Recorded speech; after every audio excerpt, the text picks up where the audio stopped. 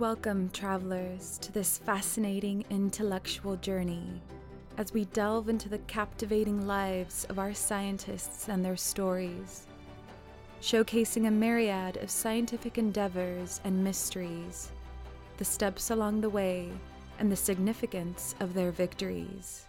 This is Around the World in 80 Discoveries. Born in the Baltic country of Latvia, Karlis is currently doing his PhD in physical chemistry at the renowned Dodwall Center for Photonic and Quantum Technologies at the University of Otago. As a physical chemist, he is not involved in the production of chemical compounds, rather, his job is to analyze their properties. His main research focus and area of expertise are pharmaceuticals. Next time you reach into your medicine cabinet, take a moment to observe that tablet or capsule. Only a small fragment of what you're holding actually contains the active ingredient that will treat and target your condition. The remaining majority of the material is called the excipient. This is a substance that is produced alongside the active ingredient, and its purpose is multifunctional. It helps stabilize the active ingredient over long periods of time to ensure a suitable shelf life, and it also confers therapeutic properties, like enabling the absorption of the active ingredient or enhancing its solubility in our system. Different chemical compounds can be used as excipients, and the choice and combination will impact the final product in terms of its appearance, size, and flavor. Karlis employs a technique called low-frequency Raman spectroscopy, which uses lasers of visible light to probe the physical-chemical properties of a range of pharmaceuticals. He analyzes the amount of light that is scattered when it has interacted with the samples, enabling him to evaluate whether the drug composition is fit for human consumption. This is Karlis. Karlis, it's great to meet you. So where are you from? I'm originally from Latvia. That's probably the furthest you can go in terms of the distance, almost, right? Yep. Tell us something about Latvia that you really miss. Well, I miss a lot of things about Latvia. So it's a relatively very small country. So as probably most of you know, it's located in northern part of Eastern Europe. Its population is about 2 million, so we're not a lot of us here, and as I've been told, I'm probably one of the only students here from Latvia in Otago, so that's kind of interesting. We are very keen sports fans, so hockey is not something is very popular here, and back home it's everything. Wow. And if you could think of one dish from home that you could gobble up right now, what would it be? Oh, that's an excellent question. We are not very fancy with like potato and meat kind of people, but there is a pearl barley stew with like cooked bacon. This is like very simple but super tasty. So tell us a little bit more about yourself.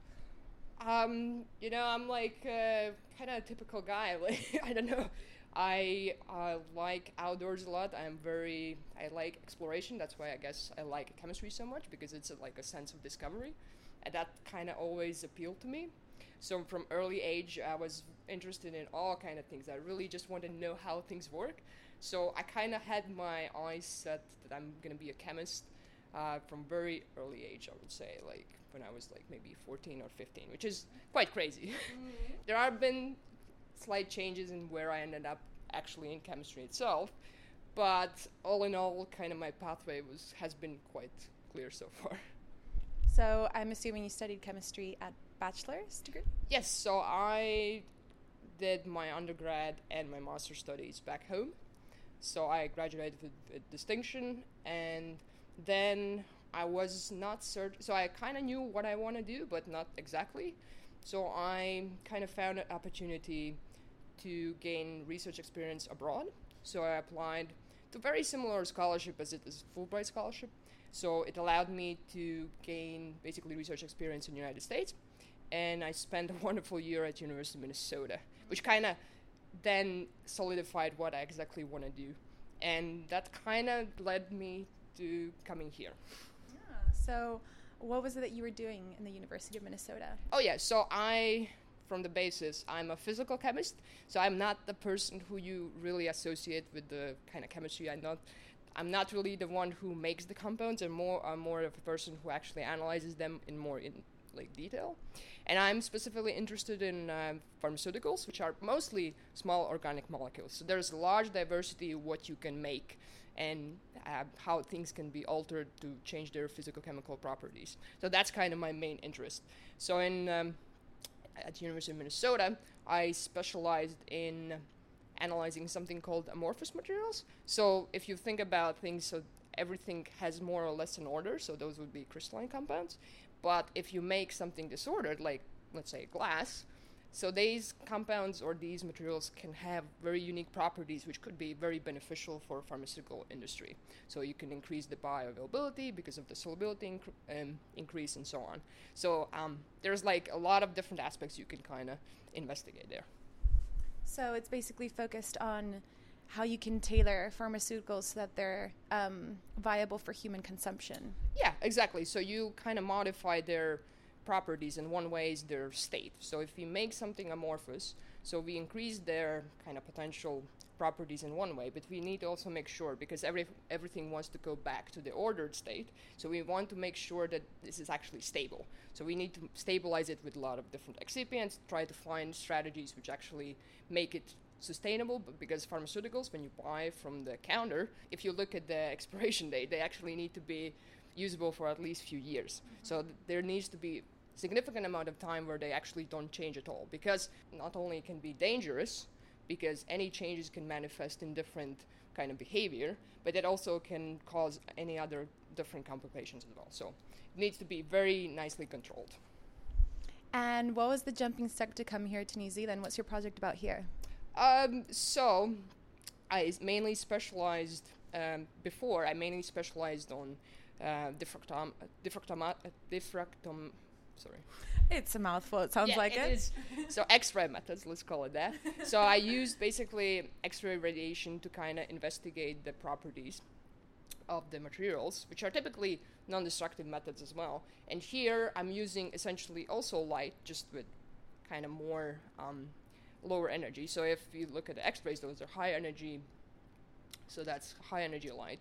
Here we are using essentially visible light lasers, mainly to probe sort of these kind of properties. So any kind of material can have an interaction with light, and then we can see, based on the properties of the material, they will change, and therefore we can distinguish different things and see how it changes over time, and so forth.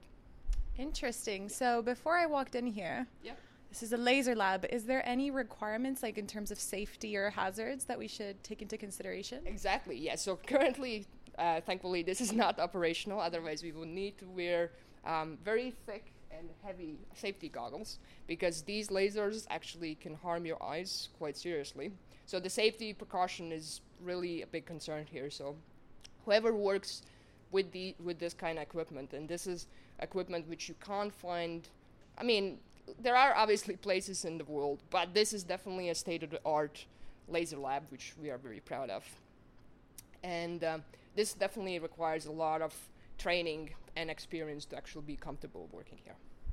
And state-of-the-art it is. As I walked in here, I was absolutely amazed with the setup that we have here. We're going to have Karlis walk us through a little bit about what this apparatus actually does. So this specific lab, we are currently here.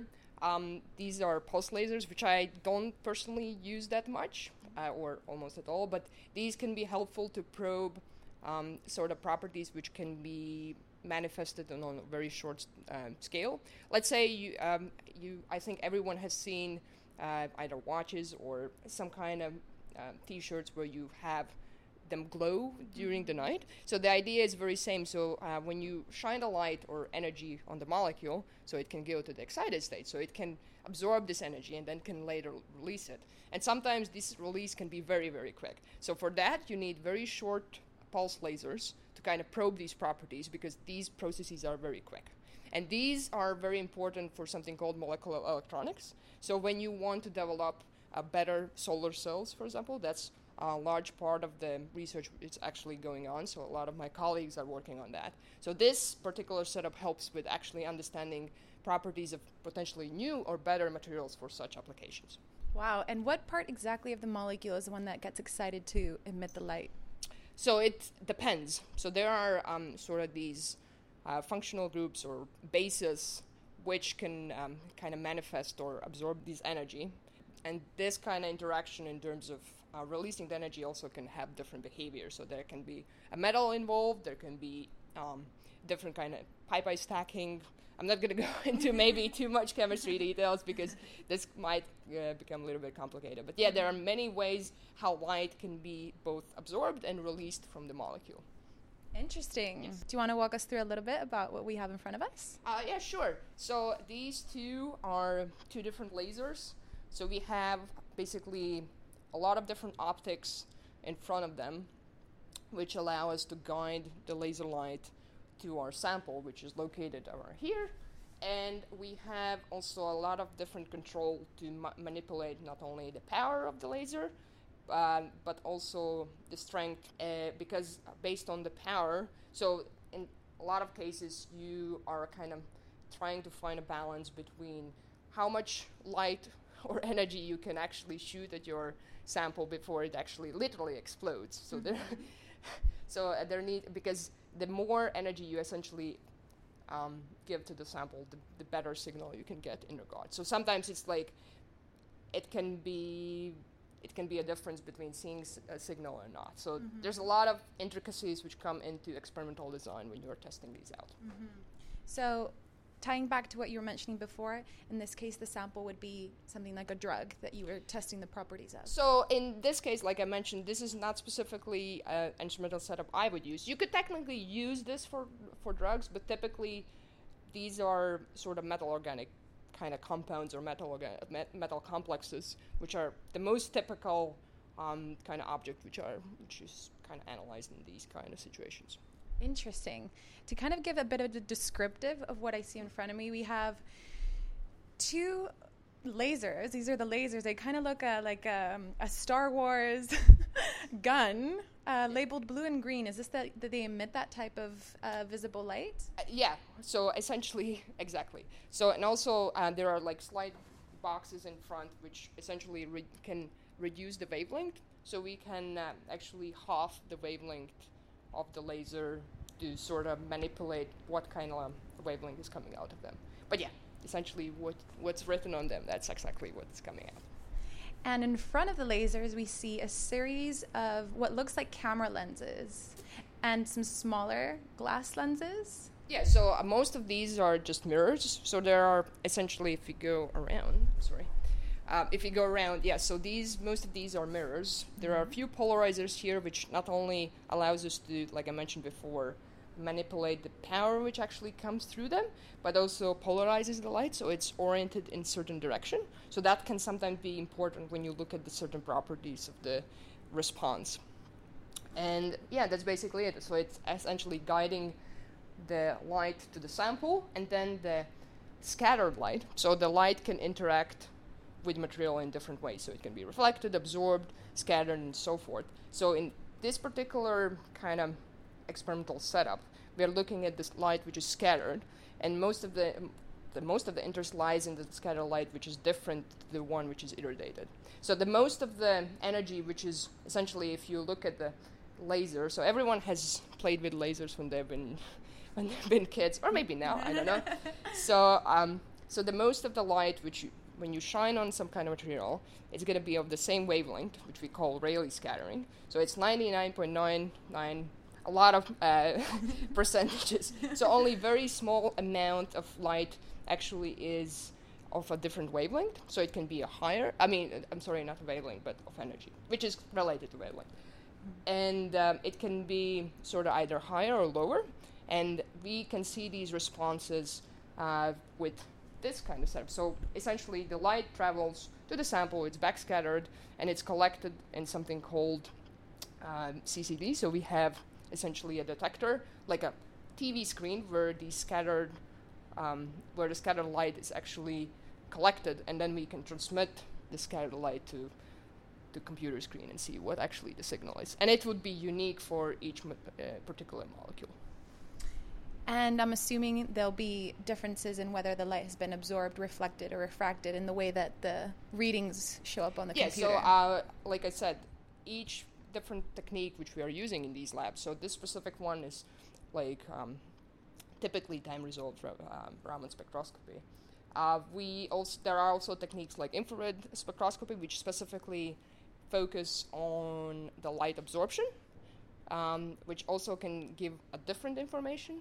So there's a lot of different ways how you can manipulate the kind of the interaction between the light and the material to your benefit, to kind of extract different kind of information which can be complementary to each other. And is that what the term spectroscopy defines? Pretty much, yeah. So we can kind of use what, like I said, you can use X-rays, you can use visible light, you can use near infrared sort of light. So there's a lot of different kind of ranges in terms of what kind of sort of energy you can add or expose the sample to gain a variety of different information. Now, I have this idea that light travels super fast. Yes. So I'm assuming one run of this experiment would be pretty fast? Yes and no. So yes, you're absolutely right. Light does travel very fast. But to actually gain the signal, like I said before, so with these kind of setups, obviously we're looking at the nanosecond scale measurements. So these are really, really quick. But for typical, like a standard measurement where you just need sort of the information gained from the sample, typically what you do, you expose the sample for a prolonged time, and you kind of accumulate the signal over time, so you can kind of better distinguish signal to the background. So it can vary. It depends also what you are actually looking for. If you just want to characterize the sample, typically the measurements last from some few seconds to maybe even few minutes or even hours sometimes, because depending on the properties, some of the molecules are better at giving the information and some of them are really withholding it, and you need to really work hard for getting it through. And is this research field one that is still has like a lot of information yet to be discovered? Is it an ongoing thing? I would say so. Like, you can always reinvent the wheel. I would say I'm specifically working on something which has been known, let's say in 60s, 70s, and 80s, people have used particular technique. But because of the advancements of technology, certain things have been made much easier. So there's kind of the interest in specific kind of techniques. So I personally specialize in low-frequency Raman spectroscopy, which allows to gain certain information about kind of the intermolecular vibrations. So meaning the sort of the long-range, very low-energy vibrations within the whole structure, or in amorphous materials, just kind of the interaction between them in long range. So with the advancements in technology, it has become much easier to kind of see or gain information from the specific kind of interest. So I think it's kind of like a trends in fashion, like they just keep coming back. But I think people always try to find new ways of applying already existing knowledge for completely new applications. Wow, super interesting. You mentioned quickly Raman spectroscopy? Yes. We are not talking about the noodles here, everyone. No. Yeah, that's the biggest misconception yet. So Raman was an Indian scientist who discovered essentially the scattering effect. So like I mentioned before, so there's only a very, very small portion of the light which is scattered at a different kind of energy when it interacts with the material. And we can then use the information gained to characterize a lot of different sort of things. Typically, these are essentially what happens is that energy interacts, so the molecule is induced, so it starts to vibrate in certain ways. So each specific functional group will kind of give its unique signal at specific range. So we can identify whether a compound has, let's say, an alcohol group or it's acid and so forth. And it also gives us a way to identify specific compounds, because the combination of these kind of unique vibrations will give kind of fingerprint, and that's exactly what it's called. So typically a certain region of the spectra is called the fingerprint region. So you can kind of like identify exactly what kind of compound you're looking for or looking at. Super interesting. And what about after your PhD? What are your plans after this research? So currently I'm sort of halfway through, so I'm in second part of my second year, yeah, second part of the second year of my PhD, and things been kind of been very fortunate to work on very interesting projects, not only in terms of pharmaceuticals, but also kind of try the knowledge I've learned or techniques I have kind of picked up. I've had the opportunity to apply them on different kind of variety of projects. We're currently, for example, analyzing breast milk. We have human bone. We have a lot of different, like my colleagues have analyzed meat. There's like Maori textiles. So there's a lot of variety of different applications you can use these techniques. While I do want to specialize in pharmaceuticals, I am still not certain whether I want to stay in academia or maybe try my luck in industry. We'll see. Kind of keeping my options open. Yeah. Well, you still have a little bit to go, you'll have some time. Can you think of any curious anecdotes that you've experienced while being a researcher? Curious anecdotes. I think whenever I interact, especially with students when they don't know me, because I do have very young aesthetic for my age, so I kind of go sometimes with that if they don't know who I am, and I kind of try to surprise them, but maybe I am a genius, but not, maybe not.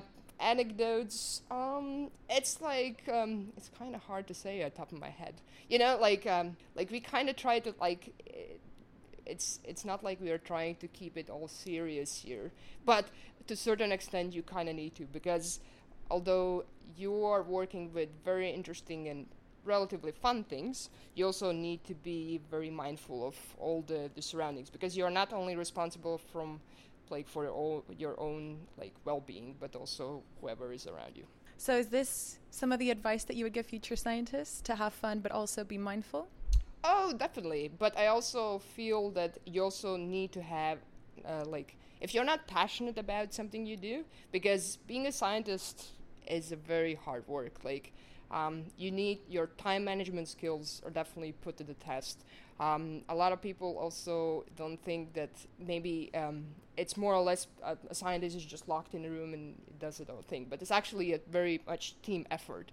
So you need to have social skills. So you need to know how to communicate to people, because essentially science is conveyed through people. So there's a lot of things scientists need to do which are not obvious at the first glance. Obviously, you need to know what you're doing. You need to kind of be able to pick up things fast, because typically, even if you have learned something, you might need to apply it in a completely different way, and you need to adapt, kind of adjust and adapt. So yeah, if someone's passionate enough and they know what they're going after, and I think it's so much easier to kind of put up with a more drawbacks, which come also obviously with the research work.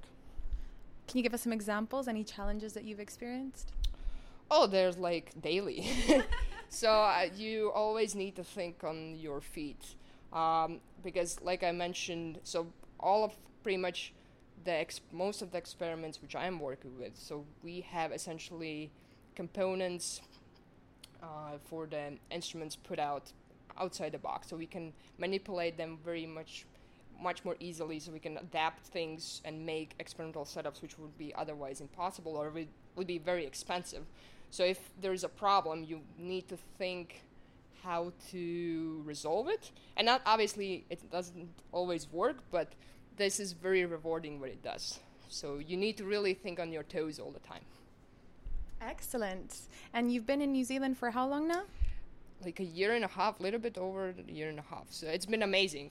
I'm very much an outdoorsy person.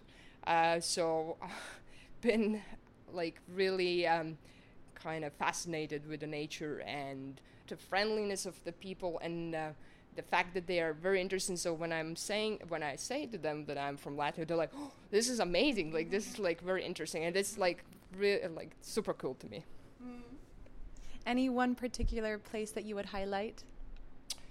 Oh, so over Christmas, instead of going home, we actually, bunch of us, me and my friends, spent wonderful time up in Nelson. It's amazing, like Takaka, and all that region is just. I'm just eager to go back several times. It's just like amazing time. Amazing. Well, Karlis, I thank you so much for your time. No problem. Thank you so much for your story. Thank you. You've been listening to Around the World in 80 Discoveries. Tune in Saturdays at 2:30 p.m. on OR FM or stream online at or.org.nz.